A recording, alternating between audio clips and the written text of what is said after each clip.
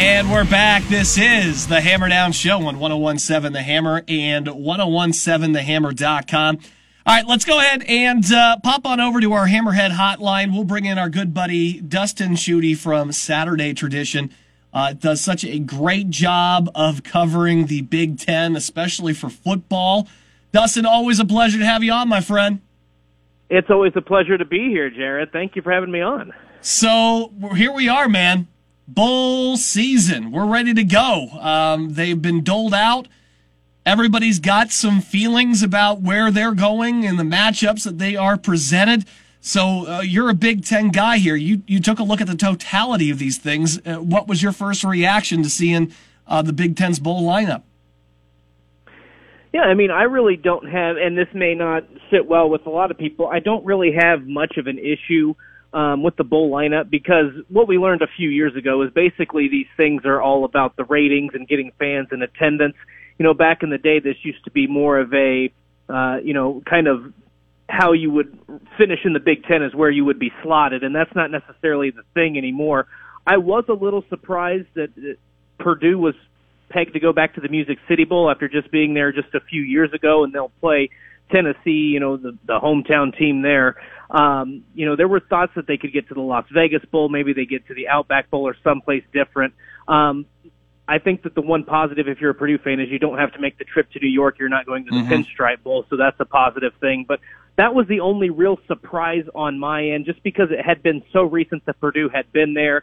The fact that you're playing an SEC team, a Tennessee team that obviously is just down the road, so that was a bit surprising. But other than that, I think that a lot of people were maybe a little bit surprised by the Outback Bowl and Penn State making that trip down to Tampa just because they finished 7-5. And look, Purdue beat two of those teams. They beat Michigan State. They beat Iowa. Those were two losses that Penn State had on their resume. But again, Penn State's got a much larger fan base, a much larger alumni base, and when you're talking about trying to make money, that's probably what the Outback Bowl is looking at more than the 8-4 versus the 7-5 records that those two teams posted this year. Which is absolutely ridiculous. I know these things aren't merit-based here, but you brought up that one, and I know that's something that's been echoed, that's the reason why we're not down the Outback Bowl. You brought up the Las Vegas Bowl, too. I've literally seen people tweeting, this is Barry Alvarez at work. Purdue should have been in Las Vegas. This is Barry, because Barry doesn't want to send the Badgers down to face a Tennessee team that's literally playing a home game here. You buying into that? I mean, I can't report on anything of that nature. I have no idea. But, I mean, Barry Alvarez has also been doing this for a very long time. He's got a lot of influence. It would not surprise me if he's pretty good at rubbing some elbows there and getting his team out to Las Vegas instead of the Music City Bowl. Because, Jared, the interesting thing is usually these bowl games, these bowl teams, they try to stay away from getting the same team too close together. They don't want, what was Purdue in there, 2018? So this is just basically 2 years removed, because the 2020 season, you can throw that out the window. There was no Music City Bowl in 2020. So they're playing for the second time in 3 years, basically, in this bowl game. That's typically not what bowl representatives are wanting to see. They want to get fresh faces down there. So it is a bit surprising. Like I said, I thought Purdue was going to be in the Las Vegas Bowl. It wasn't a huge surprise to me that Penn State got the Outback Bowl, or even Wisconsin the Outback Bowl. But the rumor mill is probably going pretty strong. Barry's been doing this a long time. I can't rule anything out, but I certainly have no inside information on that front. Okay. All right. Fair enough. We're talking with Dustin Schutte here on the Hammer Down Show on 101.7 The Hammer. Let's go from top to bottom here with this bowl schedule. Michigan in the college football playoff. We all know where they get lined up at. Fair or unfair to keep them there at 2? Yeah, I think it's. I mean, I'm not really a big griper, and people who follow me on Twitter know that this might be a out of the ordinary for me. I'm not a huge. I don't complain much in terms of when the field is set where your seating is, because in my opinion, you have to beat the best in order to be the best. And I know that's a dumb coaching cliche, and it's something we hear all the time. But the fact of the matter is, Michigan got slotted in. They're going to get the opportunity to compete for a national championship. At some point or another, you'd have to beat either Alabama or Georgia anyway. So why not try to get that, one of the best teams out of the way? So I don't really have a problem with it. I think it's actually a good matchup for Michigan, because I think Georgia's defense was exposed a little bit. You know, you look at their schedule, and I know they go 12-0, but what is their best win, Jared? Is it against a 9-3 Kentucky team? Is it against a 9-3 Clemson team that had really no offense to speak of? So, in my opinion, you know, I have questions about this Georgia team. It's not that they're not good. It's not that they're not talented.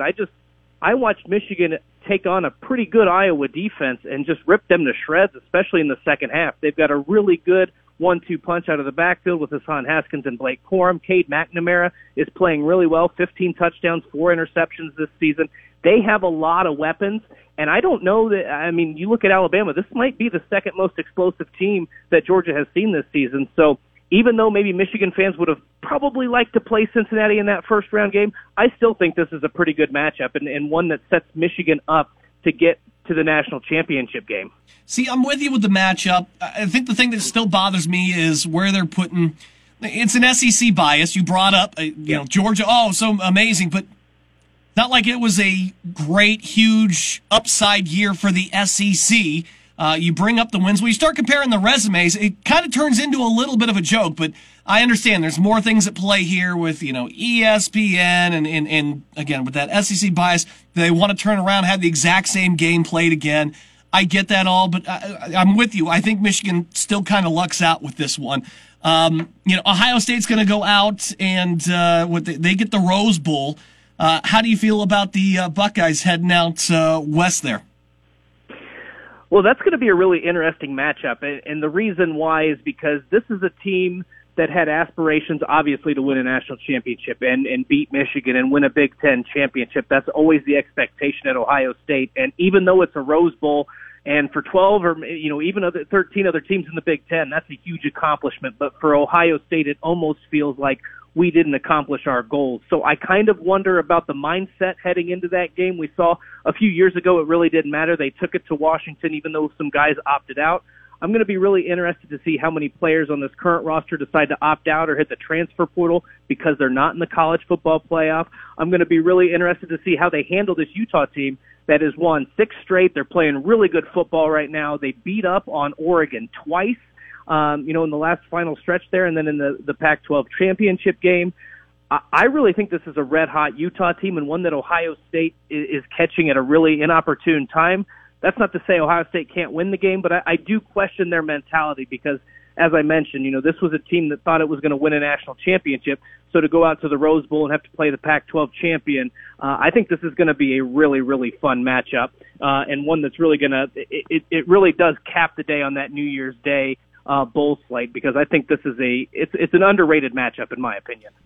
How awkward is it going to be to watch Wisconsin take on Arizona State? I'm looking at these two teams and I'm just like, at no point do I feel like these two teams should ever intersect. Not just from a philosophy, just looking. When in the world does Wisconsin ever intersect with Arizona State? It just seems like one's from Venus, one's from Mars. This matchup just seems so unreal to me.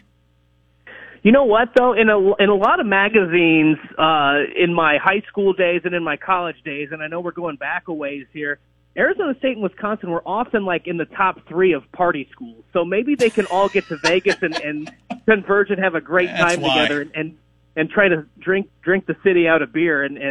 But in terms, I think you're right. It's an interesting matchup because you couldn't have two more different head coaches, right? Paul Chryst is pretty buttoned up. He doesn't say a lot. Herm Edwards on the other side, he'll say whatever comes to his mind. He doesn't care. This is to me, I really like Wisconsin in this game because of what they have at running back with Braylon Allen. He's running all over the place. I think that their defense is still one of the best in the country, to be quite honest. Obviously, they've got a great run defense. They can stop the pass when they need to. They can force turnovers. I think this is going to be a fun matchup. It is kind of an awkward one, but to me, this is what makes the bowl season fun. We just talked about, Purdue getting to the Music City Bowl 2 times in basically 3 years. These are the kind of matchups that you like. You like to see these matchups that you're not hardly ever going to see. Mm-hmm. And Wisconsin-Arizona State, in my opinion, is absolutely one of those kind of games. It's 2 different styles.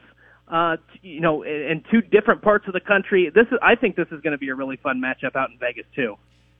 My favorite matchup, and I'm going to be a little bit biased because it's the hometown and everything, but I really do think this Chick-fil-A Peach Bowl with Michigan State and Pitt is going to be really, really, really interesting. If you're Kenneth Walker III, you did not get the invite to New York for the Heisman. You can make a case for that. I think a guy that maybe snaked his spot halfway through the season is Kenny Pickett, who is going here.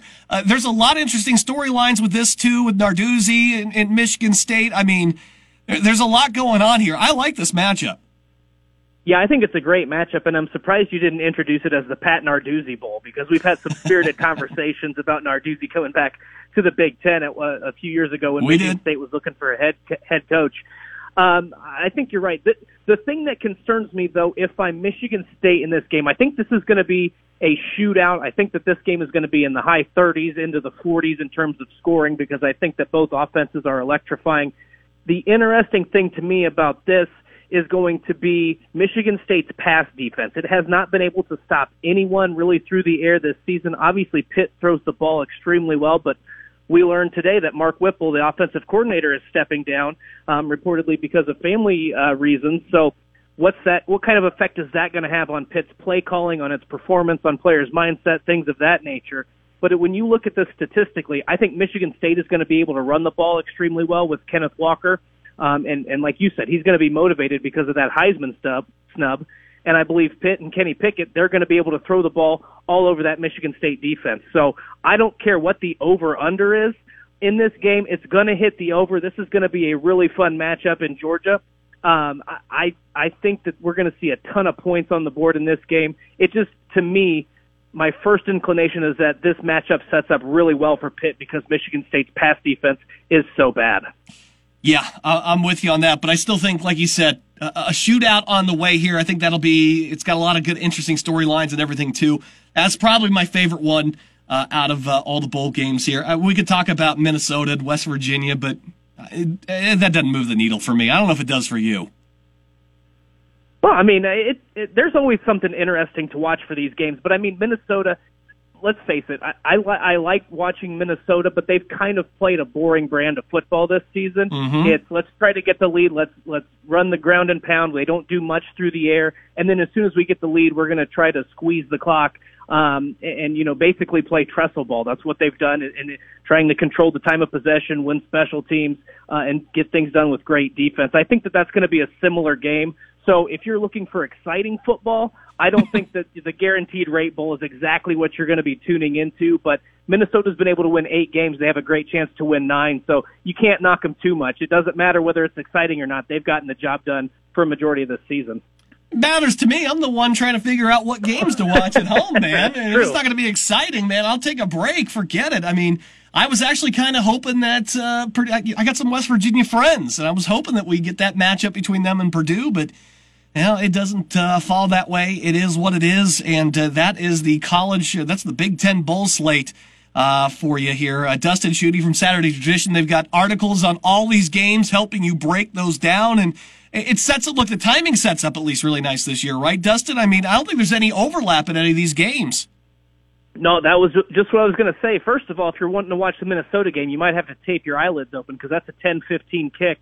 Local time on December 28th, and then you've got one game on the 29th, then you've got no overlap on the 30th with 3 sets of games. You get the college football playoff game with Michigan and Georgia. That's the lone game that day. Then you got the only overlap is going to be the Outback Bowl and the Citrus Bowl, 12 p.m. and 1 p.m., and when both of those are over, then we go to out to Los Angeles for the Rose Bowl game. It is just a beautiful slate. You never have to have more than 2 TVs in your room, and for the most part, you can just have it on one game and focus on one Big Ten game. It's an elite schedule if you love Big Ten football because you can watch every single game and focus all your attention just about on every single game this bowl season. And a reminder, we have tons of bowl coverage for you all that week, including the Music City Bowl. That means Kyle and myself will be doing another Boiler Game Day 2 hours before kickoff. You can read Kyle's stuff over at Saturday Tradition as well. My old friend of me there, I have to say something nice about him today, Dustin. I was mean earlier, so I got to say something nice now. He's all right. Well, oh, that's good. I was going to say, we were kind of mean to him last time I was on the show, too, so he probably has earned a little, a few compliments here and there. Let's not go crazy. Let's not give him more credit than he should get here, all right? Dustin Schutte, Saturday Tradition is a tremendous website, despite the efforts of Kyle Charters. You should definitely check it out. Dustin, it's always a pleasure to talk to you, my friend. Enjoy a magical time of the year, my buddy, all right? All right, thanks, Jared. It's always fun talking with you, and you enjoy the holidays and the bowl season. Will do, buddy. Take care of yourself. All right, we got a break. We're going to come back, and Caitlin from Purdue Sports on with us here, plus more Hammer Down Show coming up on 101.7 The Hammer, 101.7